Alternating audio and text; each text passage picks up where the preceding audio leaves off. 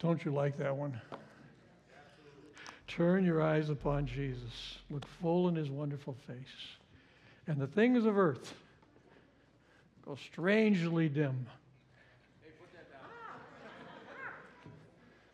So here I am, and there you are. And I was saying out there this morning as I came in, I was on my knees praying about things, and the Lord revealed to me how I could handle you people. And I said, Lord, it's a bit late.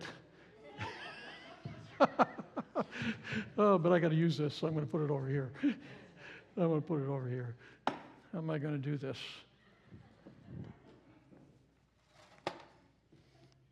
There. We're in Ephesians 3 this morning in the Word of God.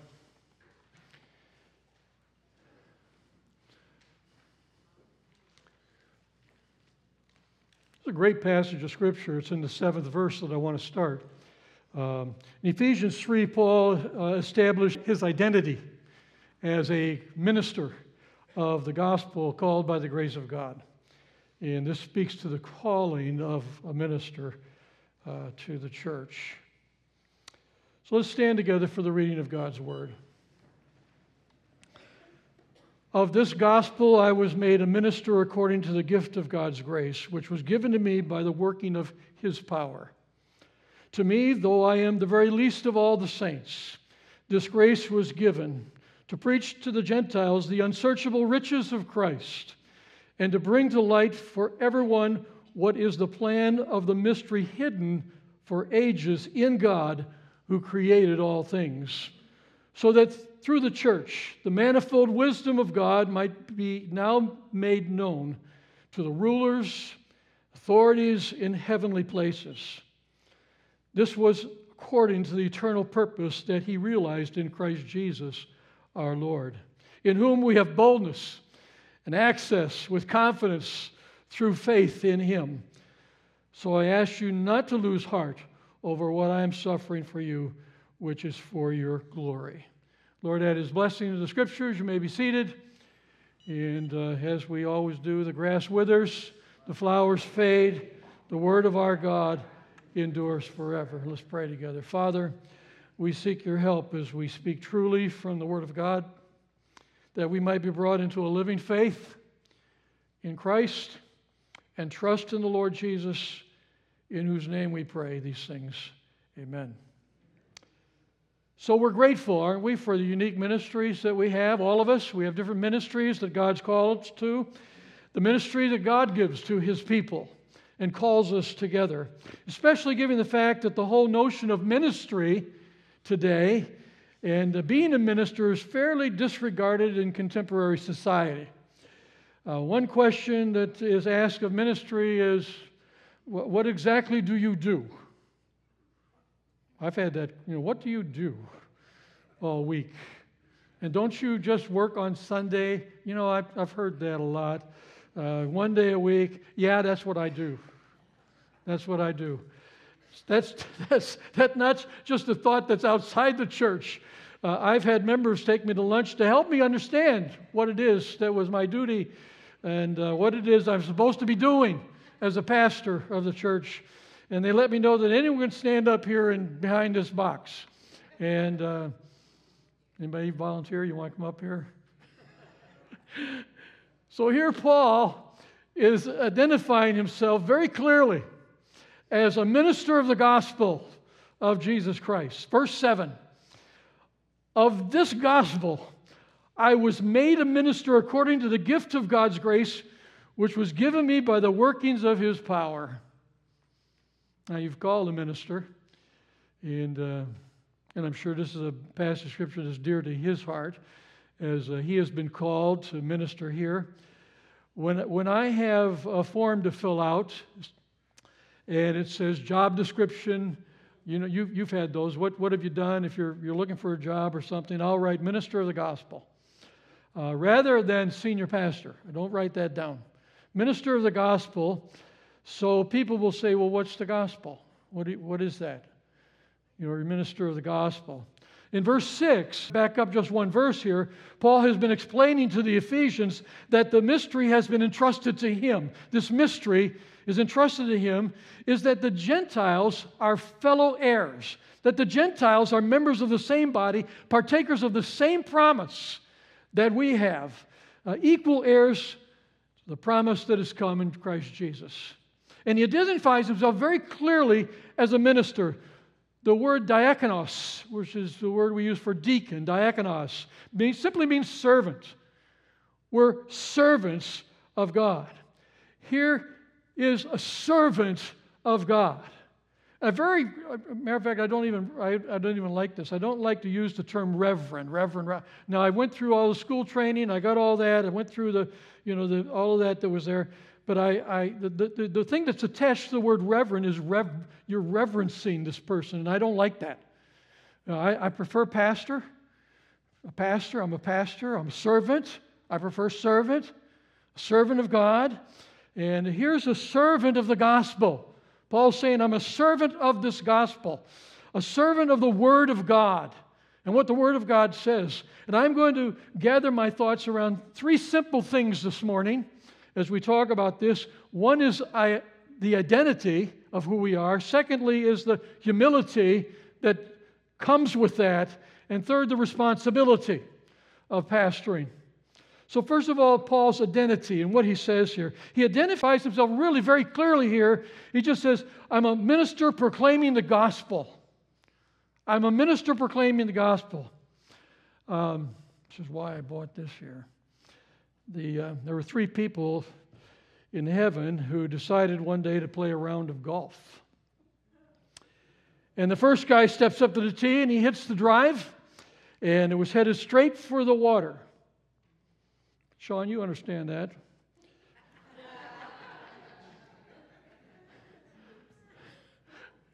Yes, you do. And just as the ball was about to land in the water, he raised his club and he pointed it to the water and he picked it up like this, and the water parted. Not him. And the ball landed on dry ground. And he walked out between the two columns of water, hit his ball, perfect shot, middle of the green. And one of his partners yelled out, "Good shot, Moses." Good shot, Moses. Second guy gets up, he hits identical flight path. Same thing, straight toward the water. But when the ball landed, it landed and stayed on top of the water. He walked out on the water, hit the second shot, which also landed at the center of the green. Moses said, "Hey, Jesus, good shot. Good shot." Third guy hits off the tee. Nasty slice, Mike. Went straight into the trees, whap, careens off the trees, goes toward the out-of-bounds marker. At that moment, a squirrel sees the ball, thought it might be good to eat, runs up, grabs it, starts running toward the fairway. Halfway across the fairway, suddenly an eagle swoops down, grabs the squirrel, and flies away. Squirrel and the ball together. And just as the eagle crosses the green, it lost its grip on the squirrel falls, lands flat on his belly, jarring the ball loose, which took two bounces and landed squarely in the center of the cup. Moses looks with disgust at Jesus and says, "And that's why I can't stand to play with your dad."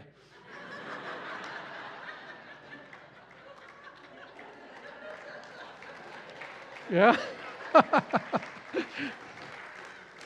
Okay, identity. Paul's a minister of the gospel. So what do we mean when we say gospel? Remember, we talked about this.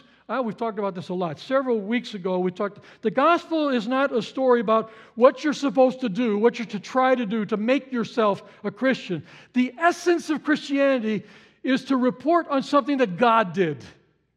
that God did, that God has done. God has broken into history.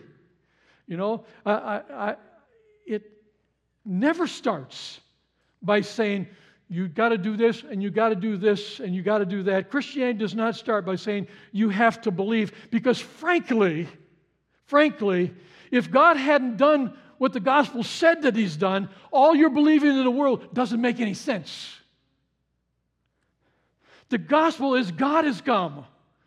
God has broken into this world. Jesus, who is God, breaks into history. He lived and He died. He paid the penalty for our sins. God in Christ has done something. That's the gospel. That's the message of salvation. What God has done through the death, the resurrection of the Lord Jesus Christ, conveying divine power to save all those who believe in Him. The gospel is God was in Christ, reconciling the world to Himself. And Paul was a servant, made a minister of that message. So notice verse 7, and I highlighted it here because I think it's important.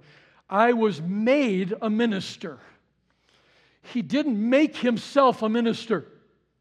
We don't make ourselves ministers. No person makes themselves a minister. We serve by divine initiative, and we take it serious.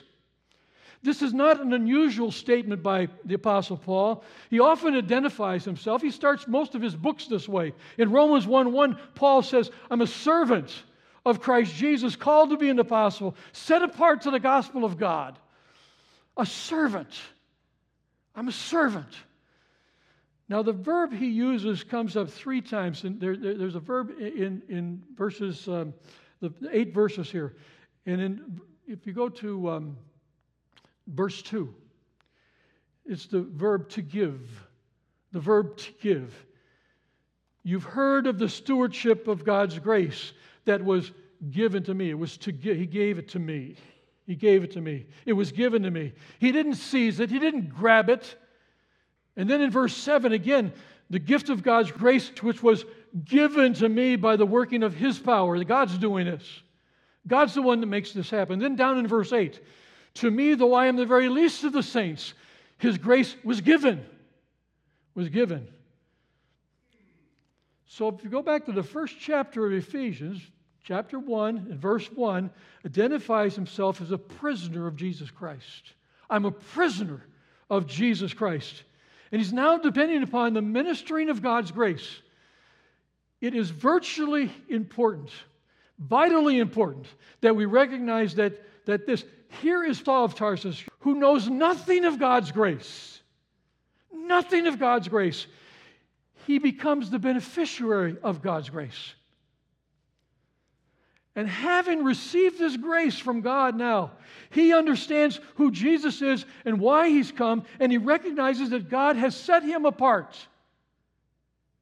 God has set him apart to convey the same story of grace to those who are as he was,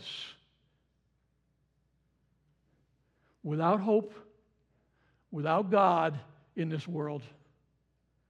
And he has this message.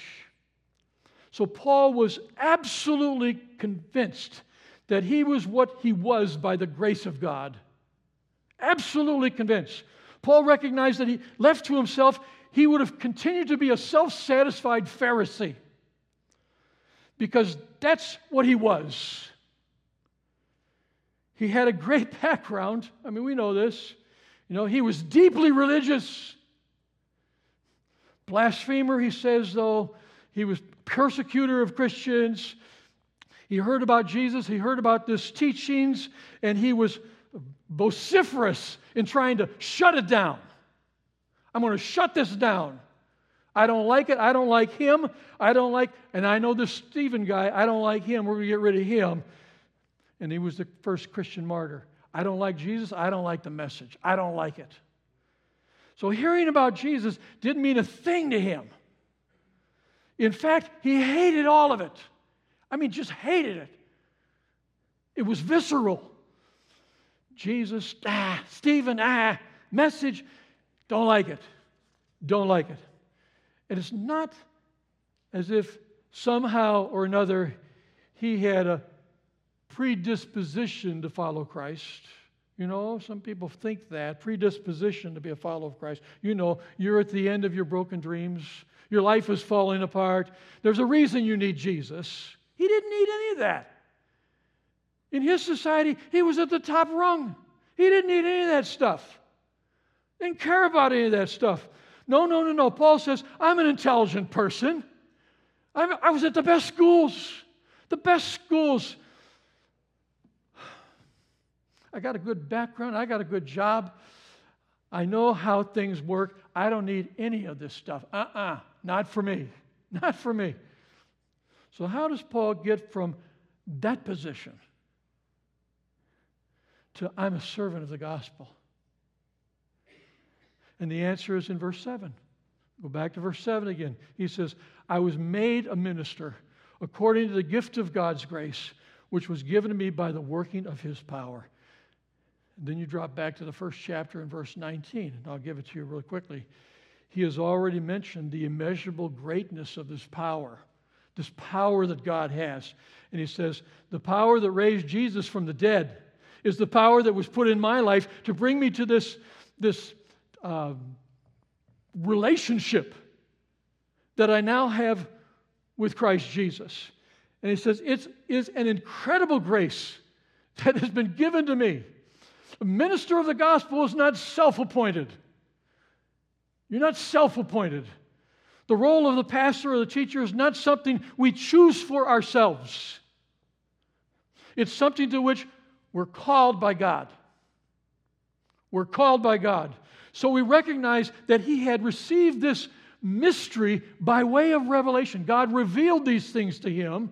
It came to him by revelation. And with that said, he provides us a pattern, really, of gospel ministry in respect that the minister, the pastor of the gospel, is not self-appointed.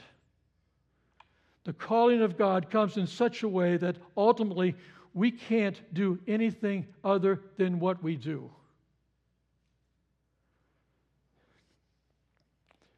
It becomes overwhelming, really.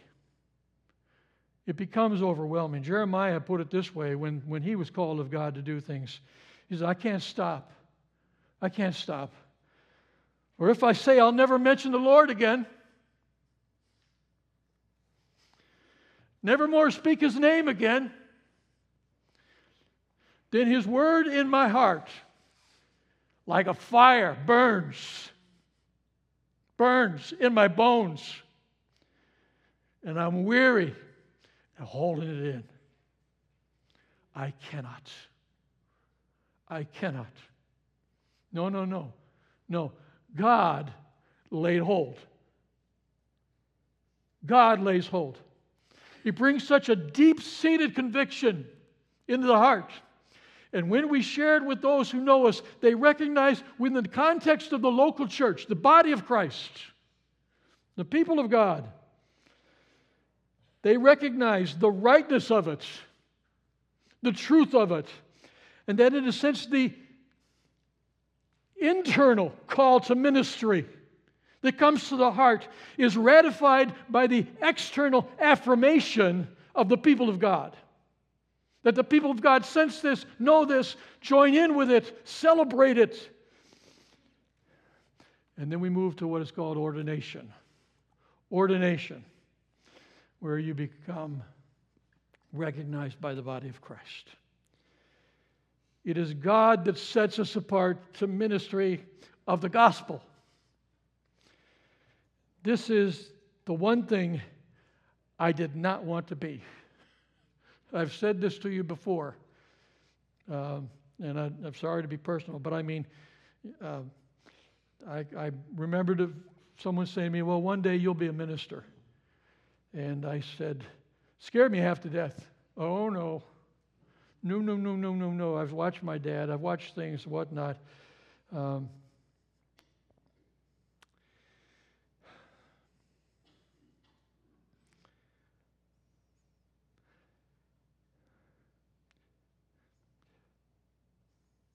Paul's identity minister of the gospel. And the second thing is humility. I think this is huge. I think this is a huge thing. Maybe you have humility like the guy who wrote the best-selling book, the 10 most humble men in the world and how I chose the other 9. Paul was overwhelmed. Paul was overwhelmed by the wonder of God's calling, and he says this, to me. I'm the very least of the saints. This grace was given to me. That language is over and over and over and over in Scripture. He talks about this again and again. And it's also in Jesus' words as he speaks to it. The language, I'm the least. As pastor, I'm not your boss.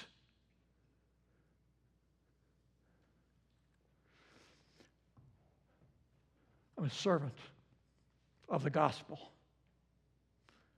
Diakonos, servant of the gospel.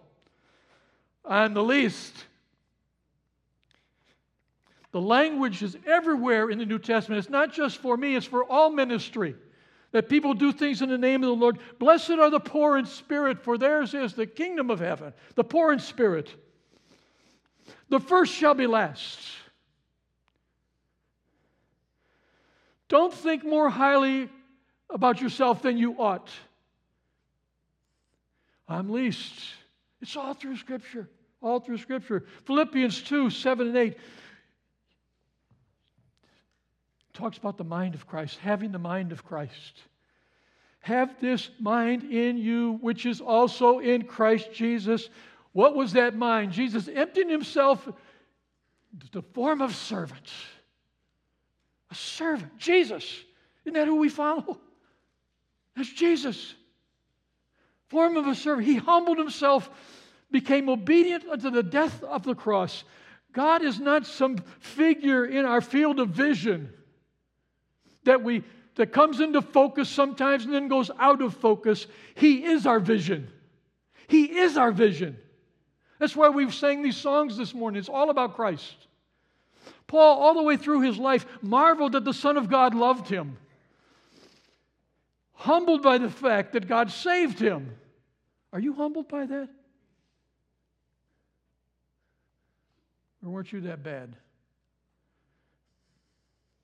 That God gave him all these gifts and resources necessary to fulfill the purposes that God had called him to do.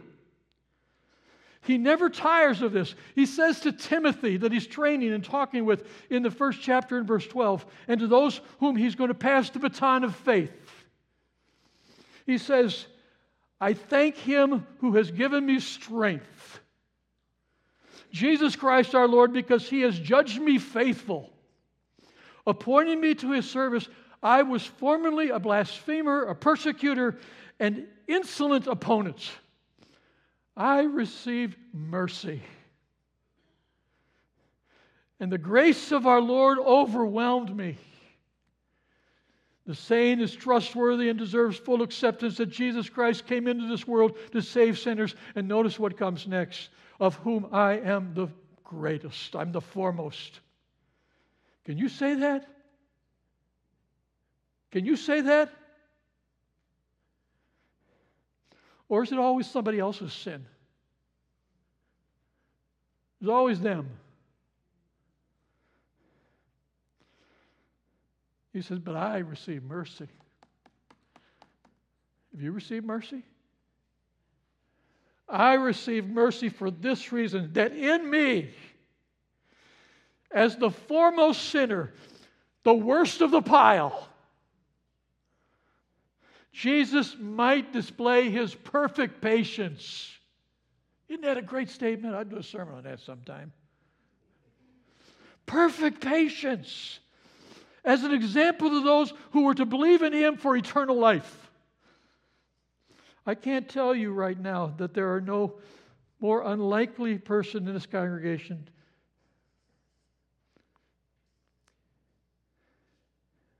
that you might be here and saying that. You know, it's unlikely that this is going to happen to me. You know, this Jesus stuff, the trust and all that stuff.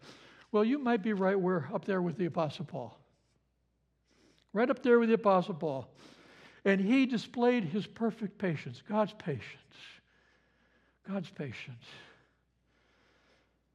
So that through our ministry, as a church, as believers, others would come to saving faith in Jesus Christ and a life of faith. I like that song. I don't know if you all know it. I don't know that it's been sung that much.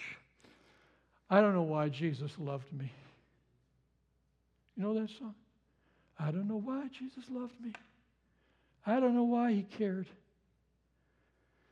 I don't know why he sacrificed his life. But I'm glad. I'm glad he did. He did. And his grace still amazes me. It amazes me. It overwhelms me. It has covered my sins. And each time I come to his presence, I stand and wonder once again, are you there? Is this amazing to you? Amazing grace? The thing I love about Paul is that he recognizes that he's not the obvious choice here. You know, you ever think about that? He's not the obvious choice. Remember, he was really good at the resume stuff. He had a great resume, lots of stuff here. I mean, you know, he writes to the Philippians and says, you know, I had a really good upbringing. I was this, I was that. You know, I was a Hebrew of Hebrews, graduated the right schools, everything else. But now he says, I'm the least of the apostles. And he's scrambling for language to say that. He's scrambling for language. He says, I'm at the bottom of the pile. I'm the least of the least. Instead of looking at the unworthiness of other people. Take a journey into your own hearts.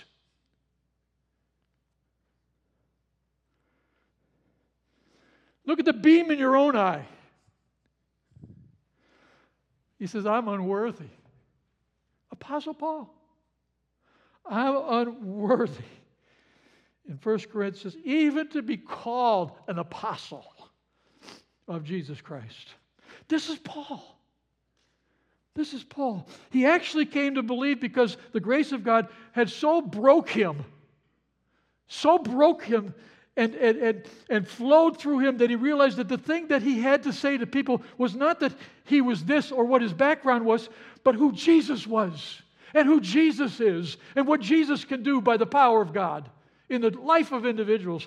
John Stott wonders whether, when he's talking about the Apostle Paul, he says, wonder where Paul is actually making a play on his name. Because his name in the Roman was Paulus, which means little. It means little or small. And the tradition believes that Paul was a small man. So Stott says, well, maybe he's saying, I'm little in stature and spiritually littler than the littlest Christian. Verse 8, so to me. You see it? You see it? You see it? It's not to me. It's not to me. It's to me. To me. God's grace was given to me. I hated him. I hated Jesus. I didn't want anything to do with Jesus. To me, humility. Humility. Of all the horrible bits of pride, spiritual pride is the worst. Because everything we have is a gift. Everything you have is a gift that comes from God. There is nothing worse than supercilious Christians. Everything you have is a gift that comes from God. His identity is a minister of the Word of God. His humility is as a servant of God. And then the third thing is responsibility. Oh, the responsibility of pastor. Proclamation of the word of truth. Proclamation of the Scriptures. And all church offices have coffee pots We got to get started in the morning. There was this office that were a coffee pot, and whoever drank the last cup of coffee, whoever it was, never replenished the pot for the next person. So the administrator wanted to motivate people to be more responsible, and so they taped a note on the pot, and it read this: if Jesus drank the last cup of coffee, what would Jesus do? Go thou and do likewise. The next morning, there was this response: Jesus would have turned water into wine instead of coffee. Cute, cute. What was Paul called to do? What was he called to do? Well, he was a chosen instrument of God to bear the name of Jesus to the Gentiles. That in itself was amazing. God says, can you think about this? God says, hey, Paul, you hate the Gentiles, right? Absolutely. Hate them, Lord. I just hate them. Good. Making you apostle to the Gentiles. Go love them.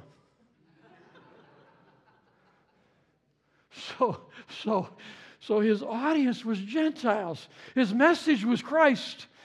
And he uses the phrase here, the unsearchable riches of Christ.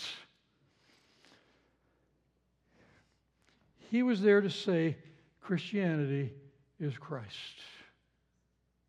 Get over all this other stuff. Christianity is Christ. The real test of somebody's pastoral ministry, the big question you want to ask a person who has the privilege of opening the Scriptures and standing behind this box: do they proclaim Christ? Proclaim Christ. All our songs this morning were about this. Sing Jesus in the mountains, sing Jesus in the streets. Proclaim Christ. Do they press Christ in on people? Do they seek to convince me of the sufficiency of the work of God in my life? Seeking to know nothing but Jesus Christ and Him crucified. So they don't want to convince people about how clever they are, how good they are at this, or whatever they do, or how much they know about this or know about that. The preacher called of God knows only the way that someone will never become a servant of God unless the Spirit of God opens their eyes. The Spirit of God opens their eyes to reality of who He is and their need of Jesus. So that's the question. Does the person preach Christ? All the other stuff is stuff. You can deal with stuff. Do they preach Christ? People have all kinds of ideas about what you as a pastor should be preaching or not preaching. That's fine. Comes with the territory. You know, a pastor's role is to preach Christ. And always Christ in all of His unsearchable riches. So I don't have a political mandate. My mandate is Christ. That's what I was called to do. I'm not here to tell you about ethics. You know, Jews were full of ethics. You know, morality. Philosophers were full of ethics. You must do this, you mustn't do that, you can't do this, you can't. There's this.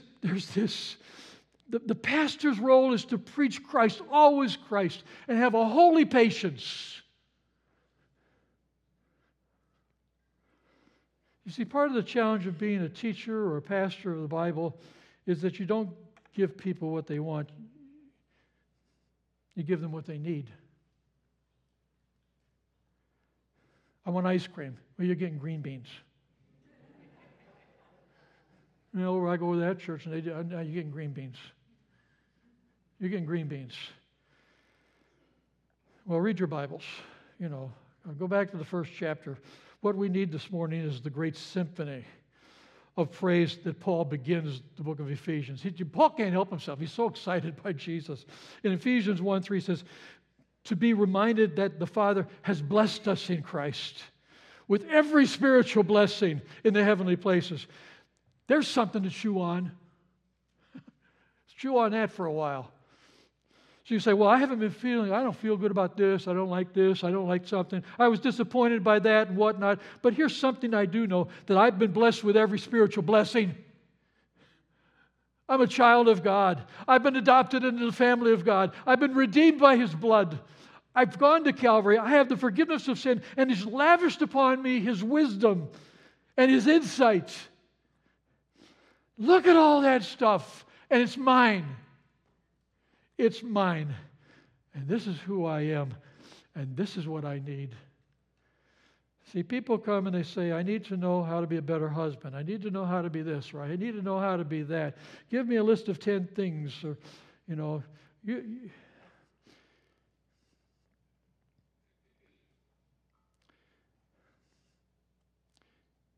you need to know and understand the riches of Christ.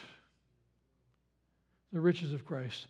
And that when that becomes a reality, dominating your hearts, dominating your mind, other things flow out of that. Everything flows out of that. Your worldview, everything flows out of that. They're not irrelevant, those things that we talk about. Ethics matter, politics matter, being a good father matters, being a good mother matters, social relationships matter. All these things matter. But out of our relationship with Christ comes the framework of our worldview and how we view all of these things, and how God touches all these things. So Paul was concerned to make sure that when people thought about him, they would say, he's kind of, I'll make up a word, crucicentric. Crucicentric. He's always talking about the cross. He's always talking about Calvary. He's talking about the crucifixion. He's always going, Jesus and the cross. He loved to talk about the cross and talk about Jesus.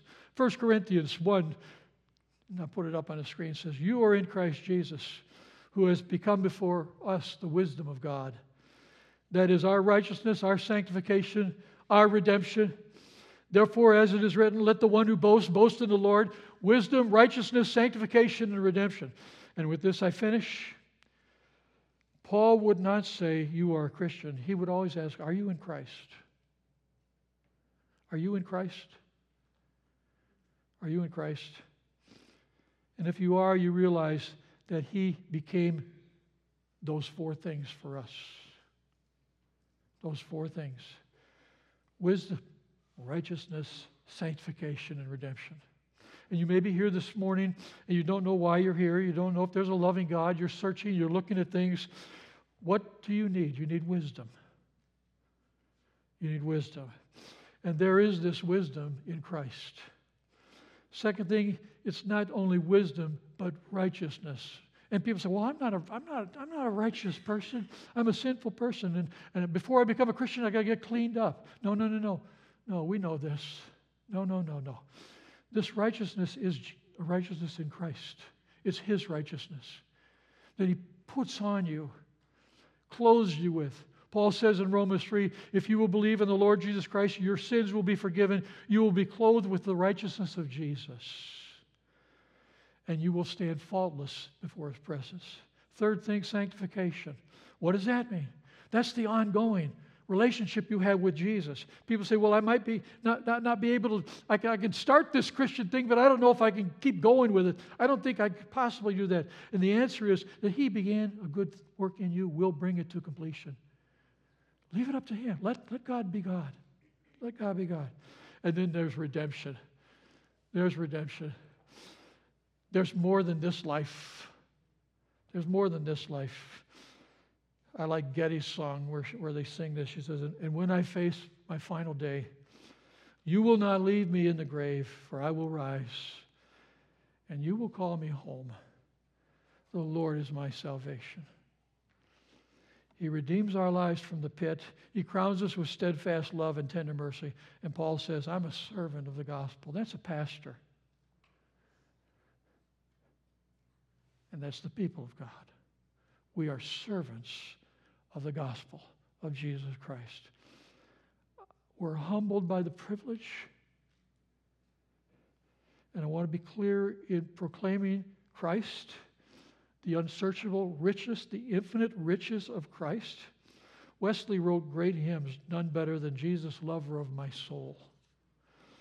And the lines are, You, O Christ, are all that I want. More than all in thee I find. You raise the fallen, cheer the faint, heal the sick, lead the blind. Just and holy is your name. I am all unrighteousness. False and full of sin am I. You are full of truth and grace.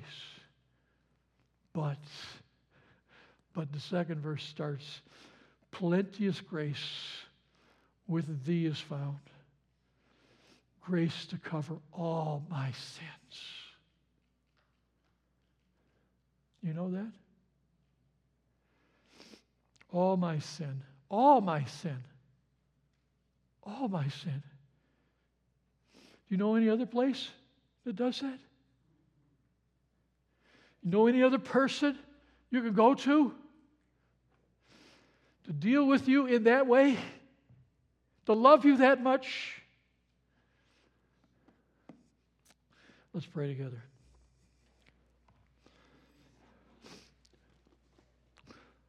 Father, thank you that we can come to you in the middle of our increasingly fractured, broken culture. And we come to you to have our minds and our hearts renewed by the gospel, by the word of your truth, so that we won't become ugly Pharisees, talking down to people.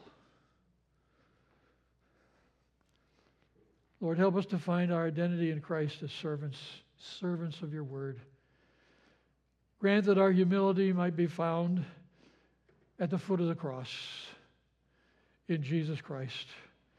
Forgive us our pride and remind us again of what we have in Jesus Christ. We pray this in his precious name. Amen. Amen.